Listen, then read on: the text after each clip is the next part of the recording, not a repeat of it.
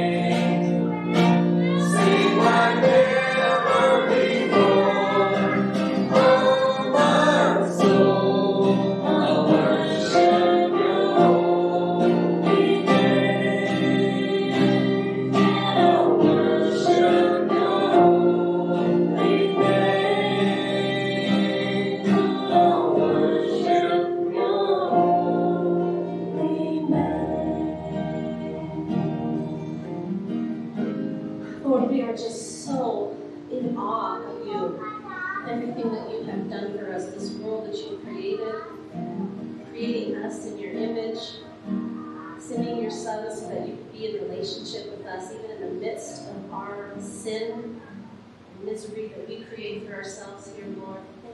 Thank you so much. I can't wait to worship your holy name for 10,000 years and forevermore. In Jesus' name we pray.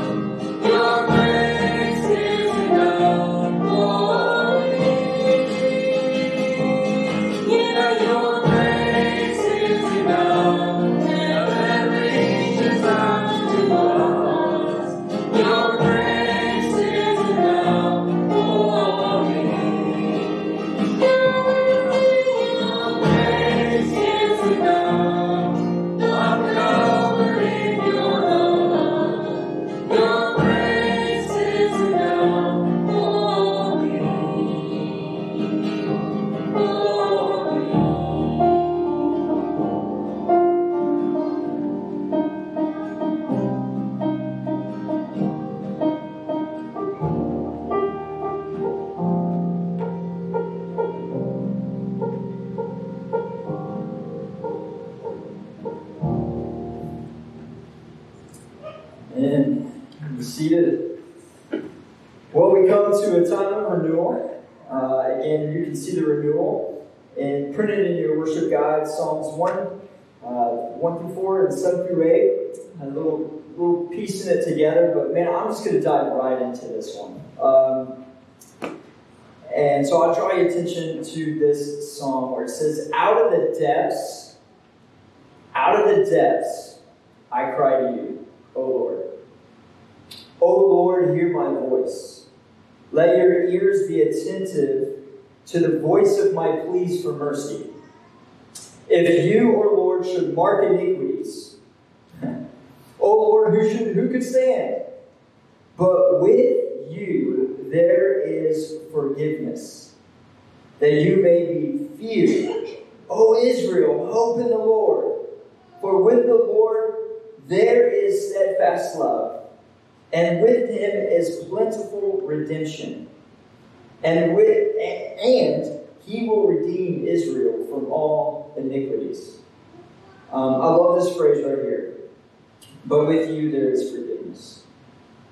So it's like out of the depths, I cry to you. And then he's saying, who could stand before you? But we have all these iniquities with you, but we have forgiveness. And so let's just fall upon grace again this morning. All right?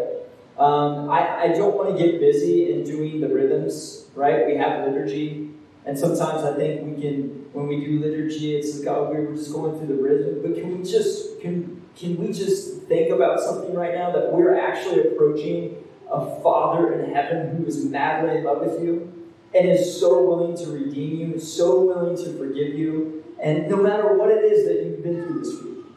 So let's just take a time of silent prayer and confession, just coming before him with our iniquity.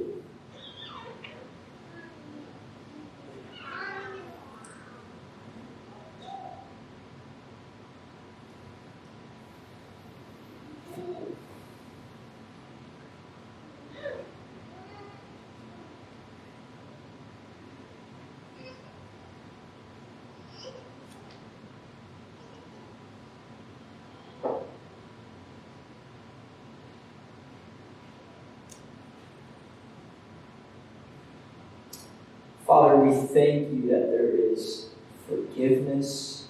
We thank you that we don't have to hide. That we can come to you just as we are. And matter of fact, that's how you want us.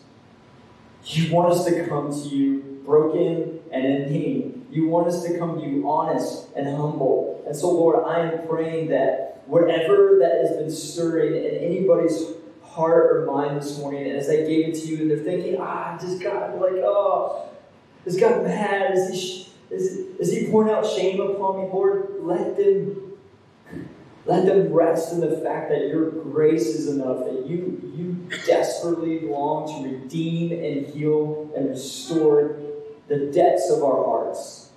We thank you for Jesus. And I just pray that, God, as we continue in our service, that your Spirit would fill this place. Help us to come away with all of who God is, who you are, and we just be blown away again with your grace. It's in Jesus' name. Amen. You can see the assurance of our pardon there. Printed in your worship guide as well. I love this truth. This is a promise. It says, if we say we have no sin, we deceive ourselves. So it's like, hey, by the way, there should be some confession. It's like, and then it says, and the truth is not in us. Then it says, if we confess our sins, he is faithful and just to forgive us our sins and cleanse us from all unrighteousness. Let's rest in that promise, right? Let's rest in that promise. And let's stand and let's continue to sing together as we worship the Lord.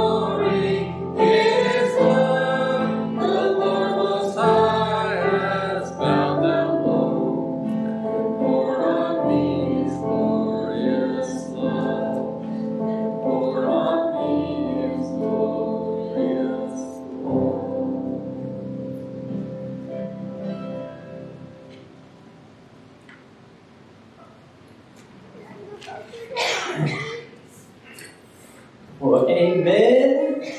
How we doing? We all right? Shake it out. It's all right. Hey, if you have your Bible, and you're going to hear this quite a bit now, probably for the next 13 weeks, turn to Galatians. Turn to Galatians. So you can maybe mark it, read it, or whatever. There is a series guide I put together. It's just for you if you want it. It's just got some background information on Galatians, some fun facts in there, and then it's got an outline that the Bible Project put together. And so I also sent that in an email. If you want to click on that, there's a link in that email I sent that gives an overview of the book of Galatians. So that's where we're going to be camping out. So I don't know. I don't think Grace has ever gone through a whole book of the Bible. I don't know. Maybe you had. But hang on, buckle your seatbelts, and hang on because we're going into Galatians. So today we're just going to look at 5 verses. We're just going to look at the salutation, Paul's introduction to this letter. All right, and so we're just going to look at the first 5 verses today. So if your Bibles, chapter 1 through 5, let's get it. All right, here we go. Verse 1. Paul, an apostle, not from men, nor through man, but through Jesus Christ, and God the Father, who raised him from the dead, and all the brothers who are with me, to the churches of Galatia. Grace to you and peace from God our Father and Lord Jesus Christ, who gave himself for our sins to deliver us from the present evil age, according to the will of God and Father. To him be glory forever and ever. Amen. Amen. I'm titling this message, Too Good to Be True. Turn to your neighbor and say, too good to be true. Wake up a little bit. All right. Let's pray. Father, I thank you for this text. I thank you that, God, your word does the work. Your word does the work. And so help me, Father, this weak servant of yours to put my finger on this text to help them just clearly show then what is here by the power of the Holy Spirit so that we can glory in Christ Jesus, so that we can taste and see the depths of who you are, so our lives could be transformed by the renewing of our minds, which comes through your word. And so, Lord, I'm praying you remove any distraction, remove any thought that doesn't need to be here this morning to help us just to be present. To be present. In Jesus' name. Amen. Well, I briefly hit on this maybe a couple weeks ago, but 2 summers ago, my wife and I and our kids went to Panama City Beach, Florida for vacation. And it's like when you vacation with a lot of kids, it's normally not a vacation, okay? It's just like wear and tear, like, wow, exhausting. But this was one of those vacations that it felt really good. You know, it was like, it just, everything was going great, and like, I just felt like, it was just beautiful. Our kids were not arguing, the beaches were great, the weather was great. Well, the end of the trip came, and we've been parking in a parking garage all week, and, trying to be a good husband. I was trying to park close to our Airbnb, and when you park close, you normally park close to the really cool cars. And so all week, and this is a rookie move, all week we've been parking next to like one of the most beautiful, souped-up GT Mustangs I've ever seen. Okay, it was green, it was amazing. We parked next there all week, and so me and my boys, we're loading the car. Right? We're going home, and the parking garage kind of goes at a slant like this, okay? So maybe you're tracking where I'm going. And we're loading the car, and all of a sudden, I hear it. I hear one of my sons, who remained nameless, say, "Oh no!" And then and instantly my heart sunk, and I knew what had happened.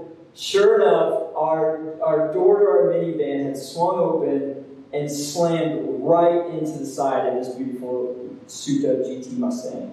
And so my heart kind of sinks. I go over, I pull the door up. Sure enough, there's this giant dent and scratch in the side of this beautiful car. And instantly I go into, where's the cameras?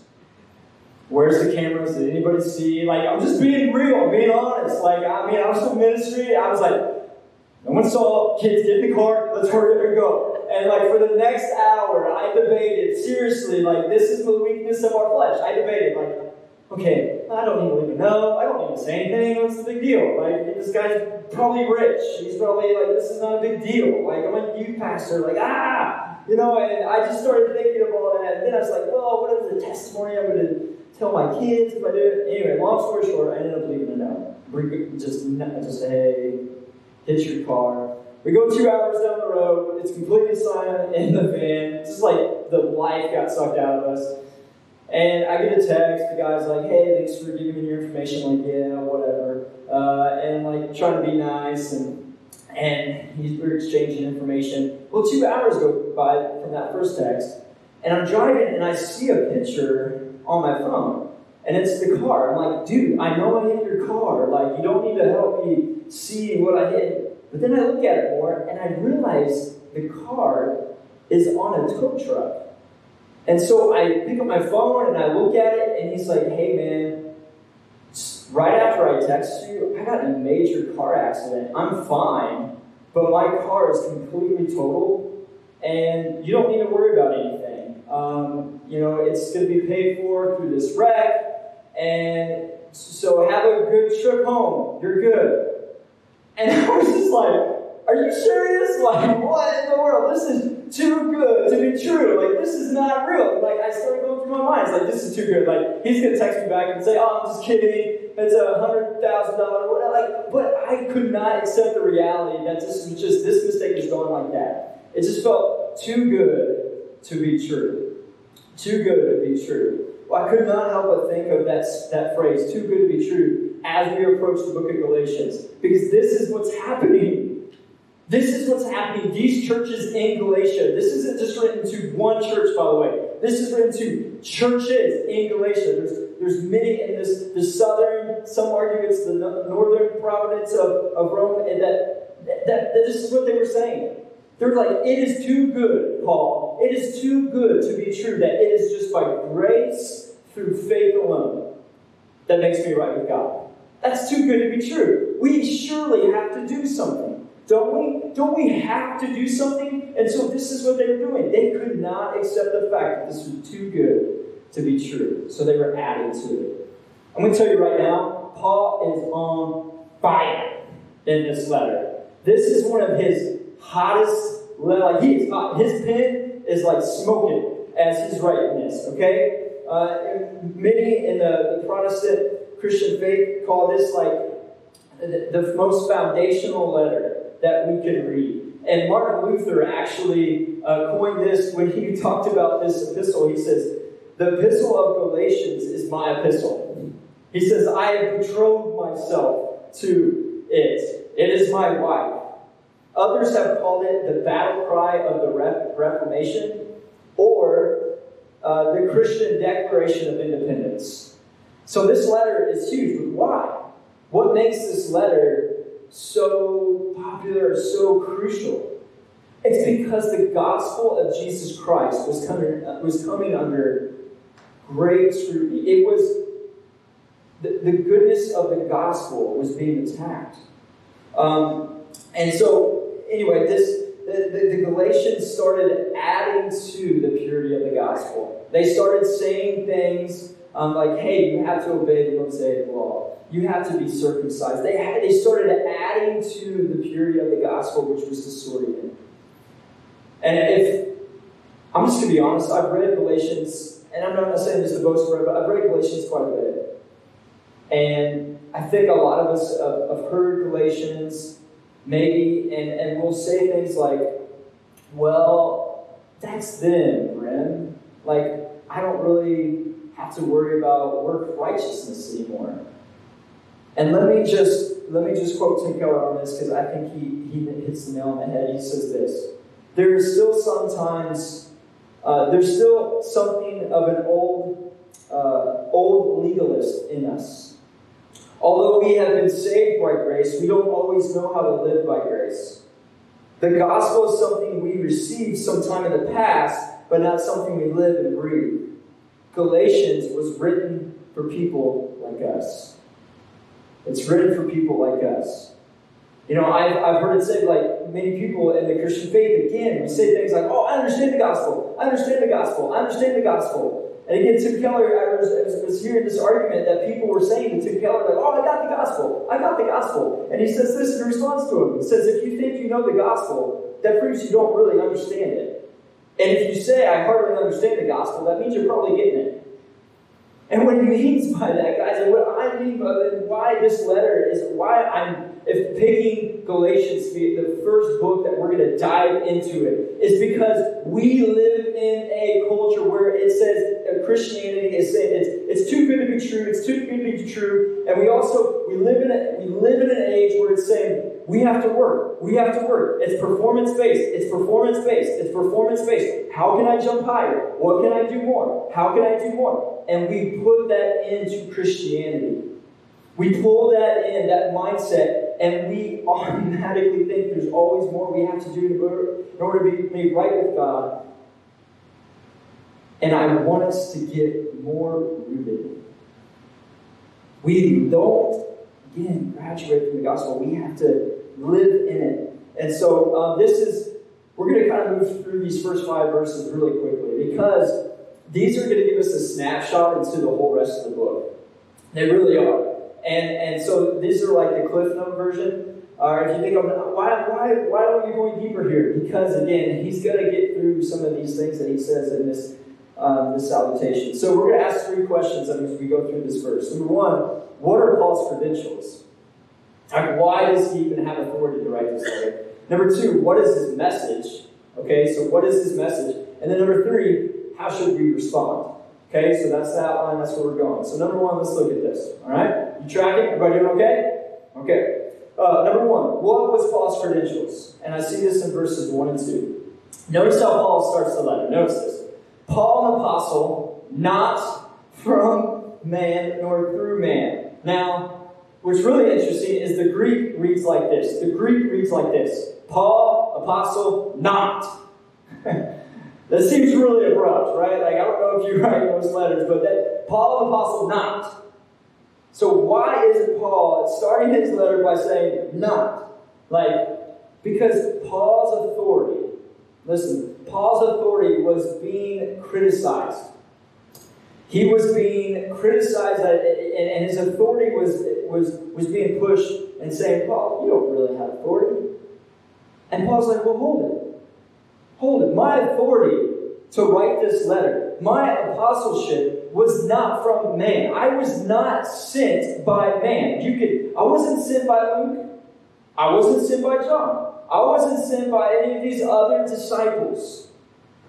I was sent by Christ himself.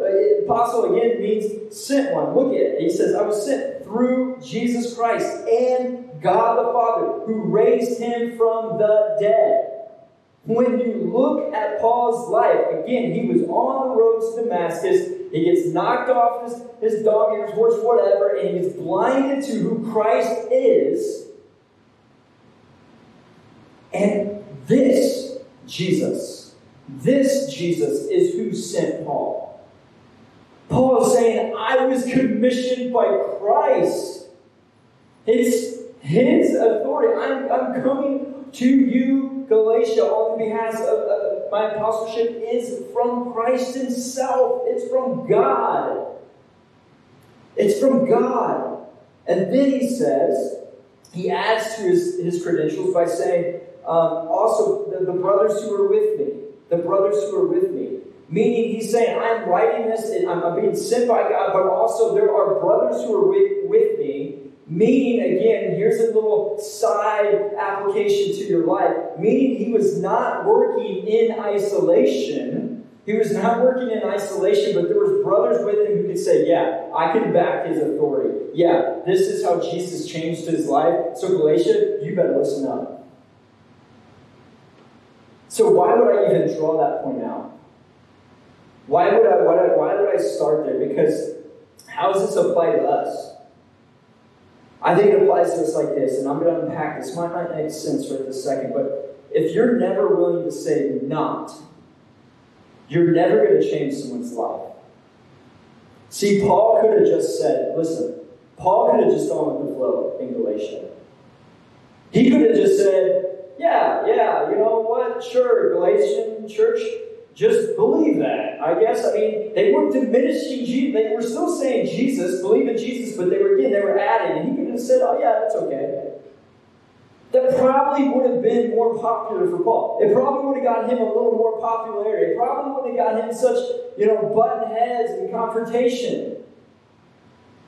And so Paul's authority was from Christ alone. And now, what is our authority as a church? Is it from me? No. It's the Word of God. This is our authority. Like, literally, guys, do you understand when we say this is God's Word? This is God's breath on a page.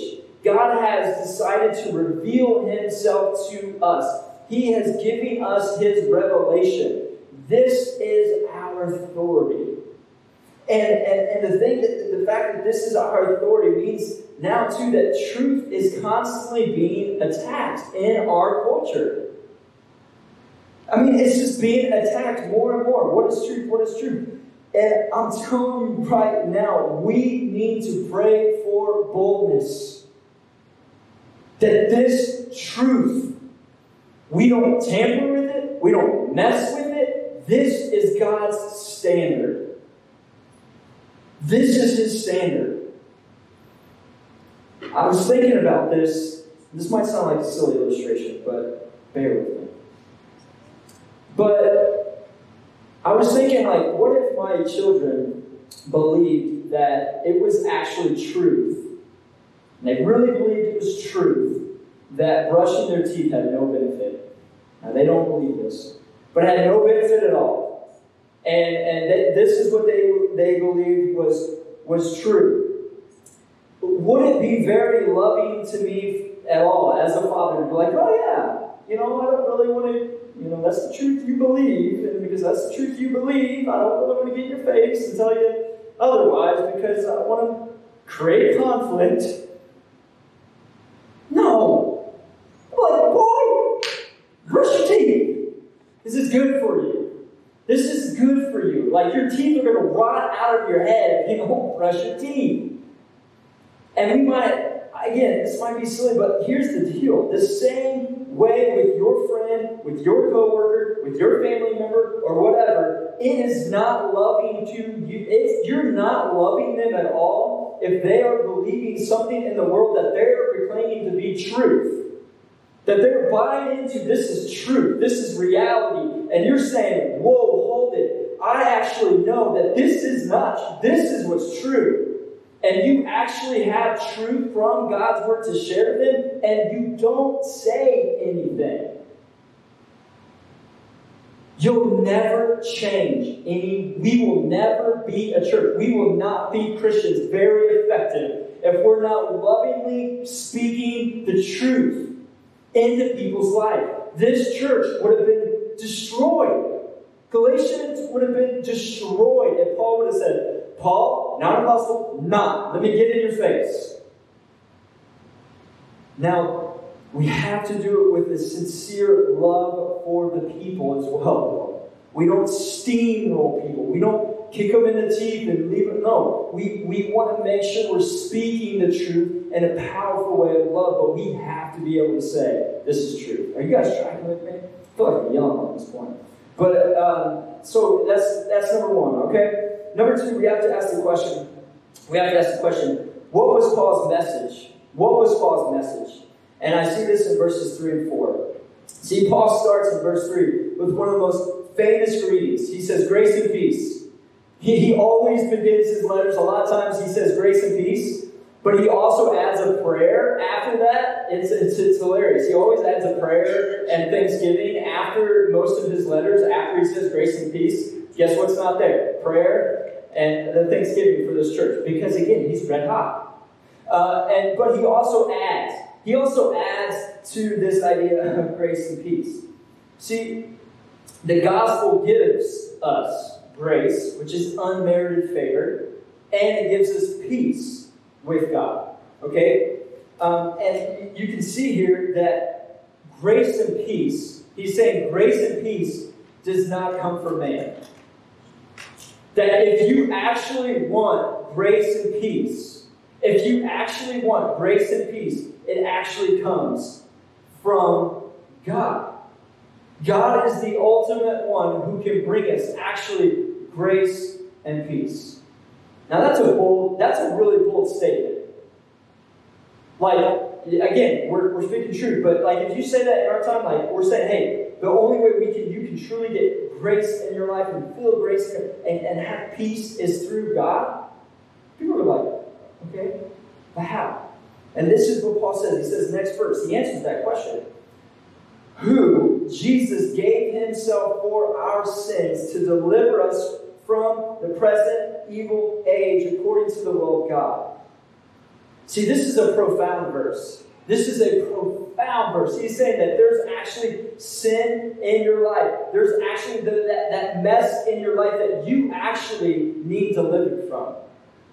So the ESV says delivered, but NIV renders rescue. He is saying actually that you need rescue.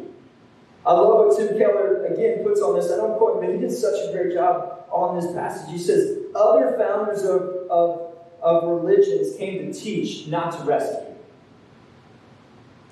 See, yes, Jesus came to teach, and he was a teacher, right? And he was a profound teacher, and he was a great teacher, but Jesus came to rescue. He came to rescue.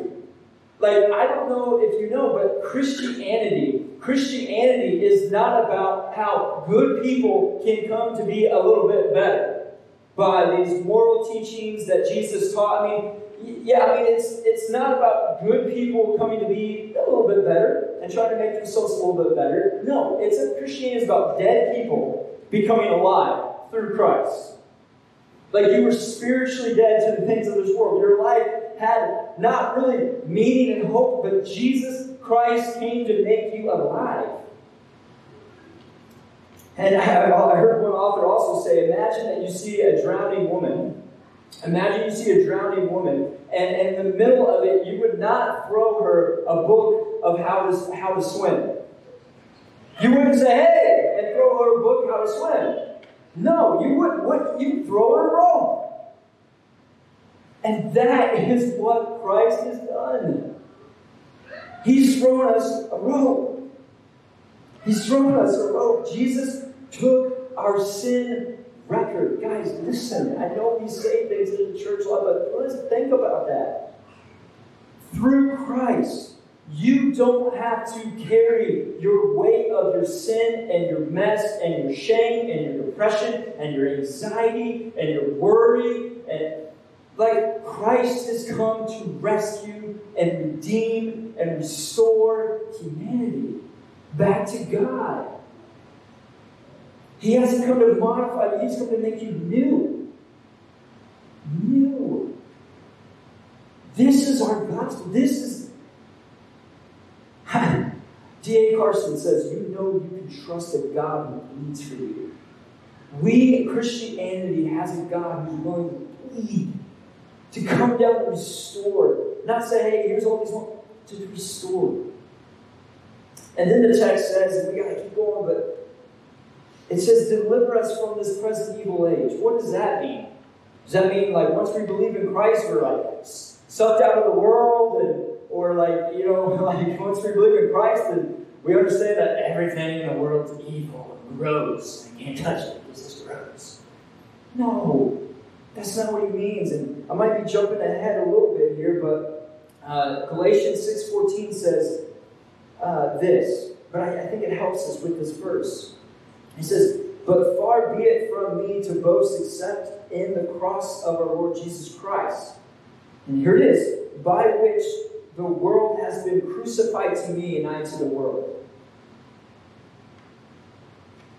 So I believe studying this, being delivered from this present evil age means the world doesn't have control over you anymore through Christ.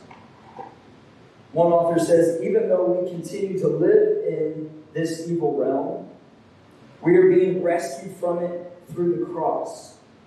The age to come has burst into this present age.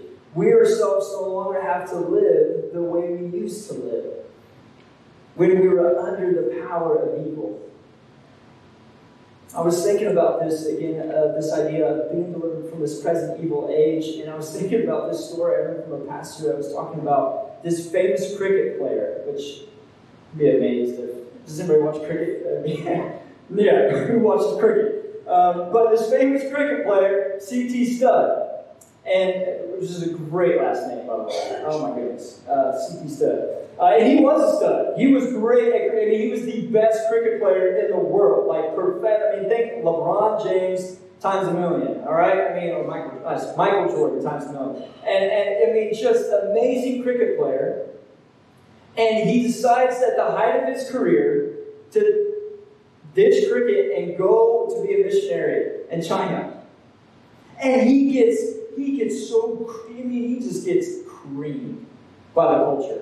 Why would you do that?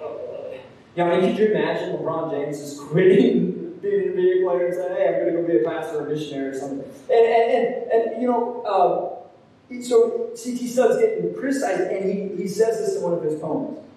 Only one life till soon be past. Only what's done for Christ will last. So being delivered from this present age, guys, means this. We're praying, we're soaking ourselves in the gospel, we're staying rooted in the Word, our affections are bubbling up inside for Him. And we're just glorying in Him. We're so satisfied in Him that this is what it's saying. Now it's saying, you know what? I don't need to climb the ladder in my job to get to that next spot. I don't need to have all of these things in this world. I'm actually free from this world. We can actually take a deep breath and say, I can let go. I don't need all of this because I've got Christ. Like, I don't know about you, but I'm praying that gets transformed more and more and more in me daily. Where I'm saying, you know what, world, I don't really need you. I mean, thank you, God, for giving me, good drink and good food. But I'm eating this to understand that this is making me crave you more. We tracking? That's what being delivered from this present evil age means. And then I'm landing the plane here. What should be our response to this thing? So Paul gave us credentials, he gave us a brief snapshot of the gospel, and then he's going to give us kind of a benediction when he says this. To him be the glory forever and ever. Amen. So our response to this gospel message should be glorifying God. We want to glorify God.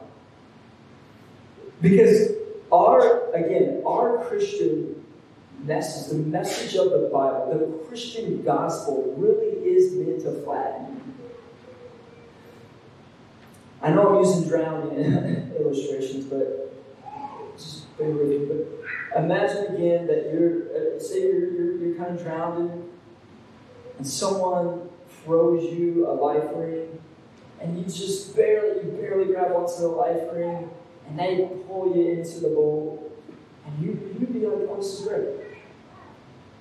But now imagine that you're dead at the bottom of the ocean, and your lungs are filled with water. And someone jumps down into the water, grabs you, brings you up, gives you CPR, resuscitates you, and you become back alive. Which one of those is a bigger, clearer picture? What is Paul going to say is a bigger, clearer picture of the gospel? It's definitely the second one. Because in the first scenario, you probably could have I could have grabbed on. I gave some help into my rescue. But the thing is the Christian the gospel is, guys, that God saved you, rescued you, and redeemed you. Like, He came down into the water to bring you out, to resuscitate you, to give you life. And in that moment, what it should respond is, all glory to you, God. All glory to you. Thank you. I didn't deserve this. There's nothing in the world I could have done to earn that or get more of that. It was only your unmerited favor and your grace. So buckle up, Grace Lake, because this is where we're going. I'm yelling. I think Titus turned me down. I'm saying, again, if you're sitting here like, oh, great, Rim's going to say the gospel. Again, oh, great. I'm saying, hey, wake up. Like, are we living it? Is it transform our lives? Because, again, the amazing grace of the gospel frees you.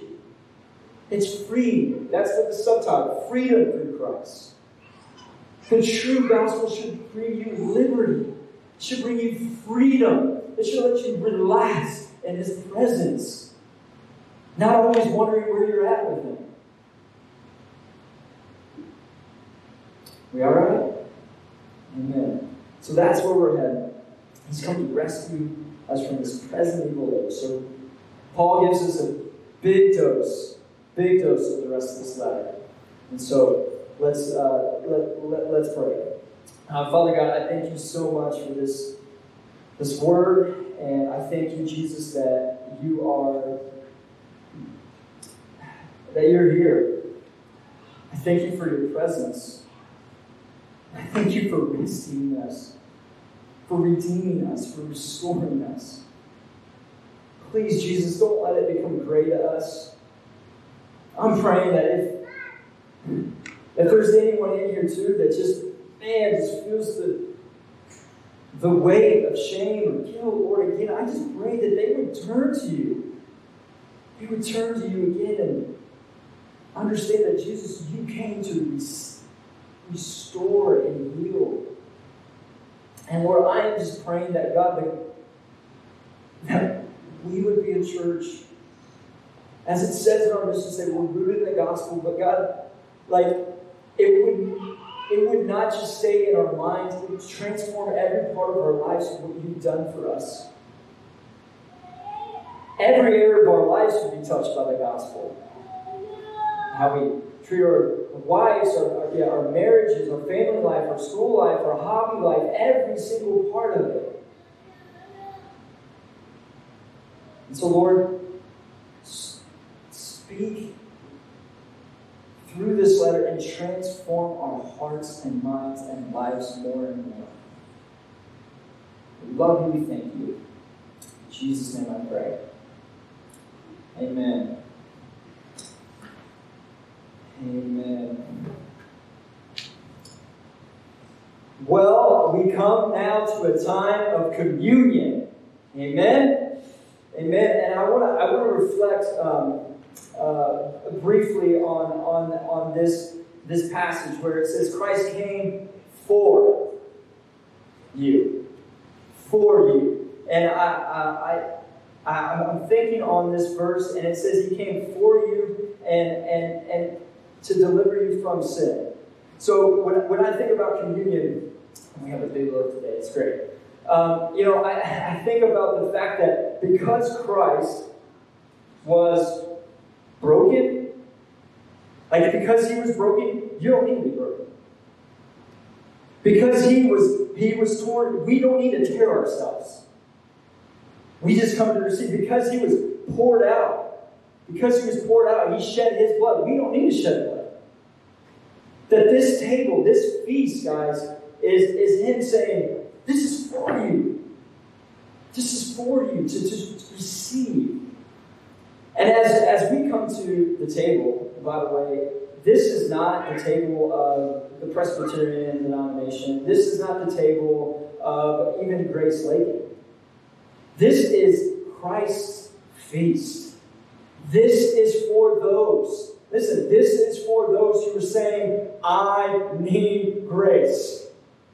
The table is for those who are saying, I need Jesus, and I need Him more, and I need Him more, and I need Him more. This is for those who are in Him. Now, I will say, I will guard the table, this is not for the unbeliever. And so for this time, for you, for an unbeliever, I'm just saying, hey, watch the visible signs here. And fall upon His grace right now and give your life to Him. This table, though, is for the believer that's saying, I need this. I need this. And we hear the table being instituted in many places, 2 other places, but the famous one comes from 1 Corinthians 11, where it says, For I received from the Lord what I also delivered to you, that the Lord Jesus, on the night when He was betrayed, took bread, and when He had given thanks, He broke it and said, This is my body. This is my body. Do this in remembrance of me. In the same way, He also took the cup, saying, This is the cup of the new covenant in my blood. Do this as often as you drink it in remembrance of me. For as often as you eat this bread and drink this cup, you proclaim the Lord's death until He comes. Let's pray. Father, I thank You for, again, this table. Lord, I thank You again that You gave us this amazing sacrament. God, for our good, and to bring us closer into fellowship again with You. And so, Lord, I pray You just bless these elements, bless this time. Prepare our hearts for this, and may we come with joy for what You have done for us. Thank You. Thank You, Jesus, for what You've done for us. It's in Jesus' name I pray. Amen. So it's been a while since I think you guys have done communion, since I've been here. So you can take a deep breath. It's okay. We'll just relax. All right. Coming to His table. That's right. It's a feast. It's a feast. So we're doing intinction. Okay. Intinctions. It's very simple. Okay. All you have to do is I'm going to be up here. And Titus will be up here with the cup, I'll be with the bread. And when your heart's ready, we'll have some music playing, and you can just prepare your heart. You don't have to rush and go up here. Just prepare your heart to receive the elements. But when your heart's ready, it's okay. Don't rush it. When your heart's ready, you'll come forward, you'll tear a piece of the bread, and here's the thing. Everyone's always like, how much do I tear? Like, I don't know. We have a lot of bread. Okay? Jesus wants you to get a big piece. It's okay, guys. Seriously, get a big piece. All right, get a big piece. Tear a piece, and then you're going to turn to the cup, and you're going to dip it in the cup, and then you're just going to eat it as you go back to your seats. There is some hand sanitizer because I want to play. They weren't such a. If you want a hand sanitizer to put it on as you come forward, that would be great. All right, are we good? We understand. So when your heart is ready, you can receive the elements.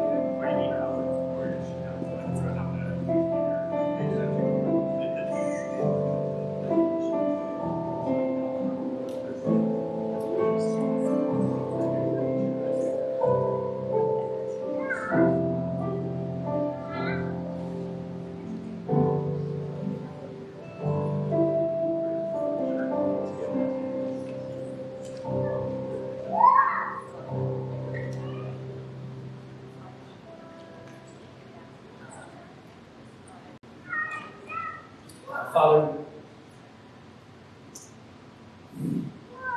thank you for that amazing sacrament. Thank you again for what you have done for us. God, I pray that, again, what you've done for us will never grow old, never grow stale. Thank you again for being broken and shed your blood for redemption and healing of our sin. And can you just help us to rest in that? To rest in that. Thank you. In Jesus' name. Amen. Well, I want to draw your attention to this really profound verse for the tithes and offering, where it says, "You may say to yourself, my power and the strength of my hands have produced this wealth for me. But remember the Lord your God, for it is He who gives you the ability to produce wealth." It's amazing. It's like he's saying, yeah, you think it's coming from your hands. It's actually, and it is. We should work. We should, but God is the one who's blessing. And so again, if your heart feels stirred to give, remember, you're just giving back to God. He's already given. You're giving it to His glory, to His kingdom, the advancement of His glory. Amen. All right, would you stand with us now as we sing our closing song, "Yet Not I, but Christ in Me."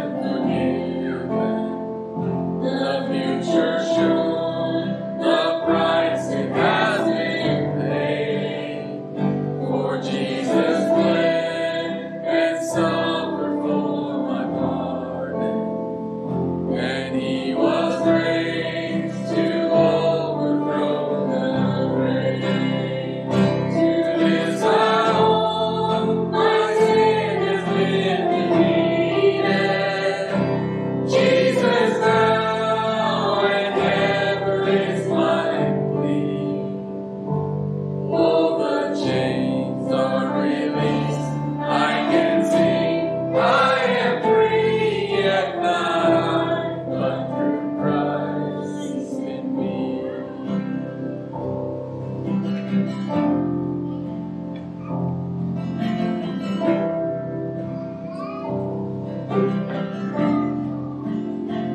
With every breath, I long to follow Jesus. For He has said that He will bring me home. And day by day, I know He will renew me until I stand with joy before the throne. To this I hope, my hope is only Jesus. Oh, glory evermore to Him. When the race is complete, still my lips shall repeat, yet not I, but through Christ in me. When my race is complete, still my lips shall repeat, yet not I, but through Christ in me.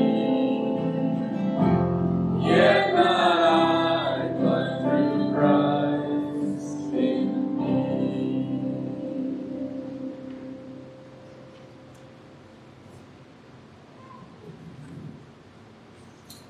Well, grace and peace to you, to God our Father, Lord Jesus Christ, who delivered you from your sins and this present evil age.